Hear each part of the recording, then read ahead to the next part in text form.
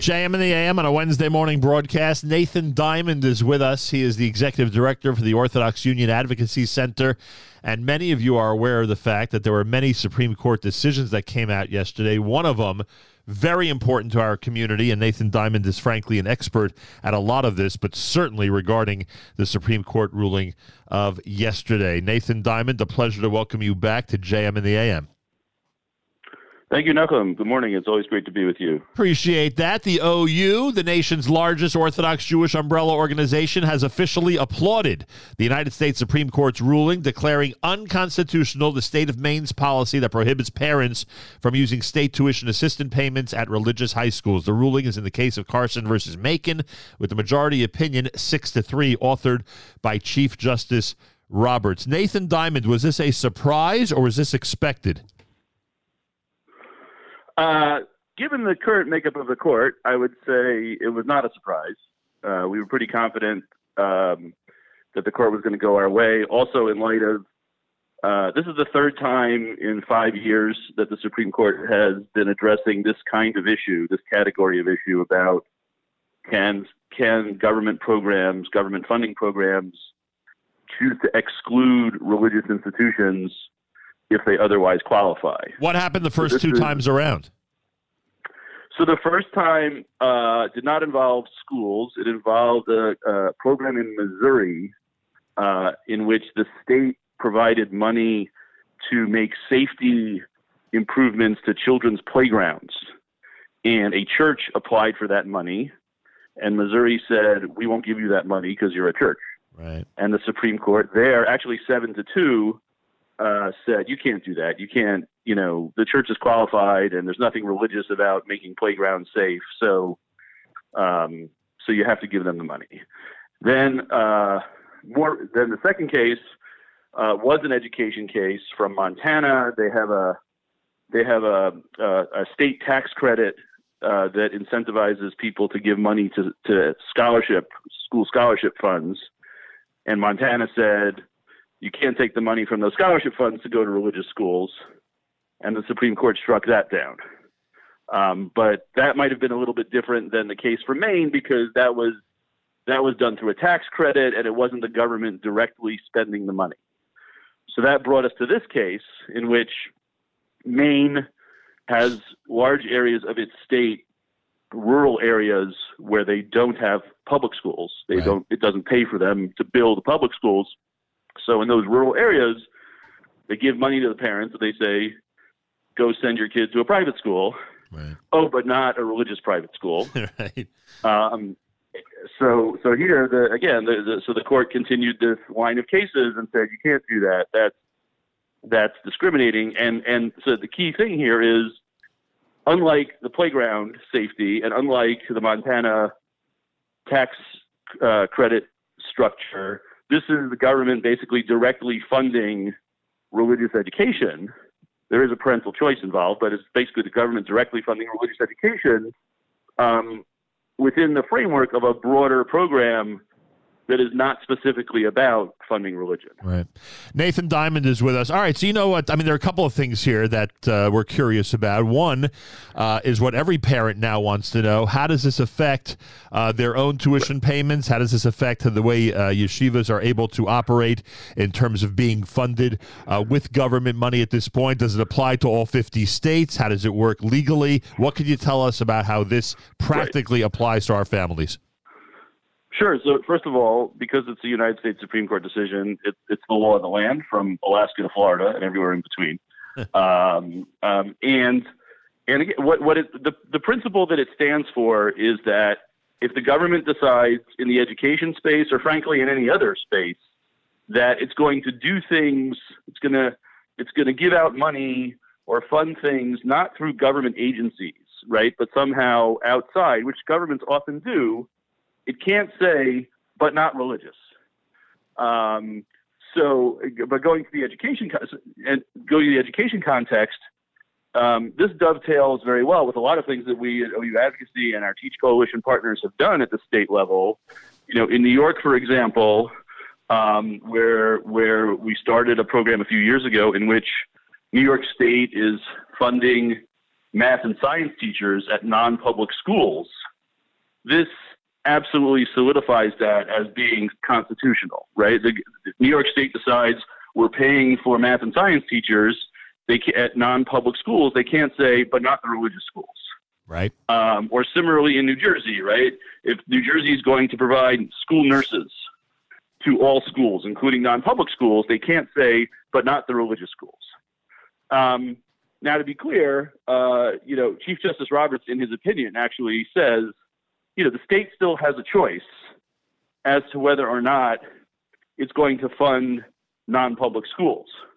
The state could say, we only fund public schools. We don't do anything in the private school space.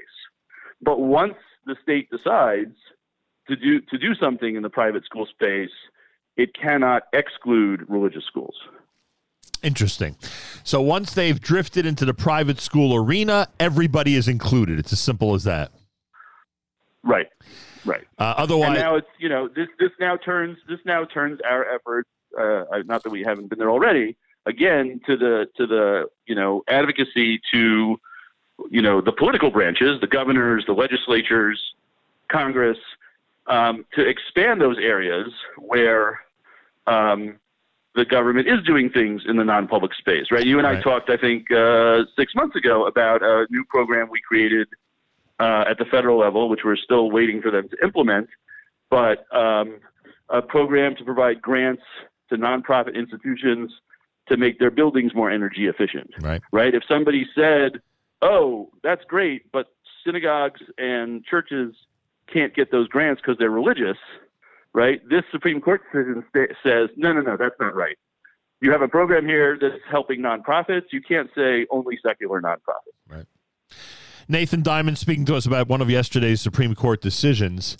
Now, in the headline of the OU's press release on this decision, again, the OU applauding the decision, which we understand and certainly appreciate. The quote is, "This is the culmination of decades of determined advocacy." And you just alluded to that a few minutes ago in terms of the work that's been done over all these decades. How would you describe the progression from the beginning of this process till now? Were we facing and again, assuming on working on the assumption that everybody is happy with this decision who's listening, were we working an upstream battle decades ago because the court was had a certain makeshift, or because there was a general atmosphere in this country against drifting into that private school arena as you described earlier? Are we just in a different time now, or all the advocacy, all the efforts over all these decades has shifted the minds and opinions of so many over that period of time? Well, that's a great question. And what's interesting is I would actually say there are sort of two tracks or streams to answer your question. One is what was going on, in the world of the Supreme Court and its decisions and advocacy, and one actually was what was going on in the Jewish world. And so in the Supreme Court, in the 60s and 70s, you really had, what was called the Warren Court, when Earl Warren was the Chief Justice. There was a lot of liberal, progressive decisions. They really embraced this notion of, they characterized it as, we have to have a wall of separation between church and state. Right. And while it was never an absolute 100% rule, there were always exceptions. That was really, the framing of the Supreme Court. And you had them New York in the 60s passed a program to provide private schools with money to maintain or make repairs to their buildings. And in 1969 or so, the Supreme Court struck that down. And you had a whole bunch of cases like that in the 60s and 70s. But then there was a turn in the 80s and the 90s, and now, sort of culminating in the last decade in the Supreme Court saying, no, you know what? It's not the First Amendment where it says the government cannot, quote unquote, establish religion. That should not mean the government has to disfavor religion. The government has to be neutral. And we've shifted much more back to that. But the other interesting track was going on in the Jewish community. In the 60s and 70s, and even more recently, you had, national Jewish organizations like the Anti-Defamation League, like the American Jewish Congress, that were really seen as the voices of the American Jewish community. And they were at the front line of pushing for this strict separation of church and state and no government funding for religious institutions under any circumstances.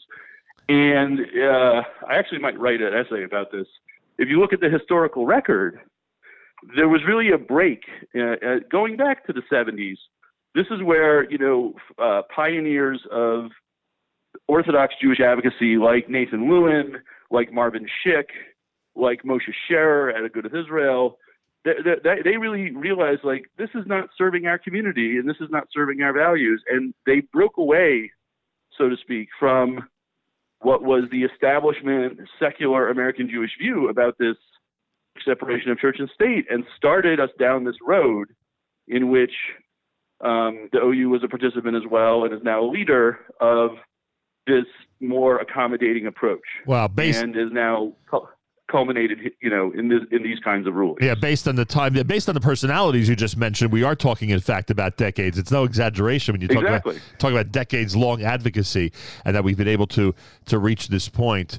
And I think there was a hesitation. I mean, again, politics aside and party lines aside, I think there was a hesitation, even among those who wanted to see more of a cooperation of government with the private school system in those days. There was a hesitation because there was a certain level of discomfort of going to Washington and advocating for it, and I think that also has dissipated over the years. Mm-hmm. Yeah, I think that's right. Now, based on a tweet that I saw, or at least one of the tweets that popped up when I Googled your name this morning, it seems that you and Maury Litwack, who has also been a leader in this area, as you mentioned, have actually written an op-ed about all of this that happened yesterday in the Supreme Court. Tell us the theme. I would assume a lot of it is the same messaging that you're giving us this morning, but tell us the theme of that article, please. Yeah, so a lot of that is what I just mentioned from sort of a legal analysis, but one of the other themes of this is that for a broader audience is to realize that this is a cause, what I would call the fair treatment of religion. Right. This is a cause that actually unites us with other faith communities. Right. The advocacy effort I just described was certainly not done by the Orthodox community in isolation. It's been in partnership with Catholics and Mormons and Sikhs and some Muslims and evangelicals. And while there's obviously a liberal secular coalition on the other side, right? People should also realize that besides the legal details, this has actually been a bridge building effort. And one that again we will continue to work. We will continue to work on in the legislative advocacy to expand these programs as well. Right. I know that this is not exactly the same because they're multi-tracks also in terms of, funding, in terms of the efforts that teach and, organizations and other religious groups, as you mentioned, undertake. And then there's the whole legal piece, which is what we're discussing this morning. So I know that they don't always cross paths, but the reality is that for those who question the value of advocating for everything that we're discussing this morning, for those who wondered whether it's worth going to Washington or whether it's worth the years-long process of trying to get funding from the government in a fair way to private schools, the same way that they fund public schools. I mean, I would say I wouldn't say the jury's out on that one. I would say the jury's back in, and it's an overwhelming decision that, in fact, all these efforts were really worthwhile. Yeah. Look, you need. You need a lot of patience in this business. Yeah, my God. But I never saw this much patience being necessary. It's funny because to highlight it. I'm sorry. No, I was going to highlight it even more. Highlight it even more. I mean, the fact that just a couple years ago, right, when we were working on when we were in the depths of the COVID pandemic and shutdowns, and people will wonder, Congress, remarkably, acted to allocate billions and billions and billions of dollars to keep businesses afloat and the like. And we, as as we discussed, we worked on these pandemic packages to make sure that nonprofit organizations, including religious ones, would be able to get the PPP loans and be able to access these other emergency things.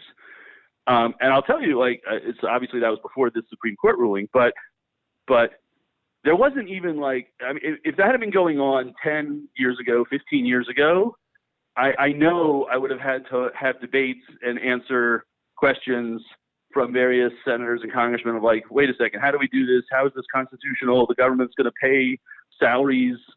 Forget about math and science teachers. Effectively, the government's paying salaries of religious teachers at day schools. Like, can we do that even in an emergency? It wasn't even a question. It wasn't even a question. It wasn't even a debate. And that shows how we've sort of, yes, it was an emergency situation, obviously, but we've shifted the law. We've shifted, but to go to touch on how you framed your question earlier, there has been a change in the perspective. You will still have the ACLU, quoted in today's papers saying this is absolutely terrible. It's tearing down the wall of separation of church and state, and so on and so on and so forth. That is a much more minority and isolated view than even the view of what I'll call sort of mainstream liberal Democrats. Right. Very interesting. I'll tell you, that pandemic, it came at an interesting time. It's not just virtual learning that would have been very different 10 years earlier, but also decisions on funding would have likely, as you just pointed out, been very different 10 years earlier. Very, very interesting. All right, those of you who are just tuning in, the Supreme Court decisions of yesterday included at least one of note to our community. And as we said, the OU, the Orthodox Union, really has summed it up by saying this is a culmination of decades of determined advocacy and applauding the U.S. Supreme Court decision requiring school aid programs to include religious schools. Once you get into that private school category, now religious schools, according to the Supreme Court, must be accommodated as well. Nathan Diamond, our guest, he the executive director of the Orthodox Union Advocacy Center. I guess we could say mazel tov to you, because I guess this is a really important step, for a situation that you've been at the forefront of for so many years. So we're going to say congratulations and applaud you and your efforts the same way the OU has applauded the Supreme Court decision. Well, thank you. I'll say it's mazel tov to all of us. And again, this for those out there to again pick up on something you said importantly earlier, Nachum. This is another motivation, I hope, for your listeners to make sure they're involved in the advocacy efforts of the OU, of Teach Coalition, and of other causes, frankly, that they care about for the community and for their families.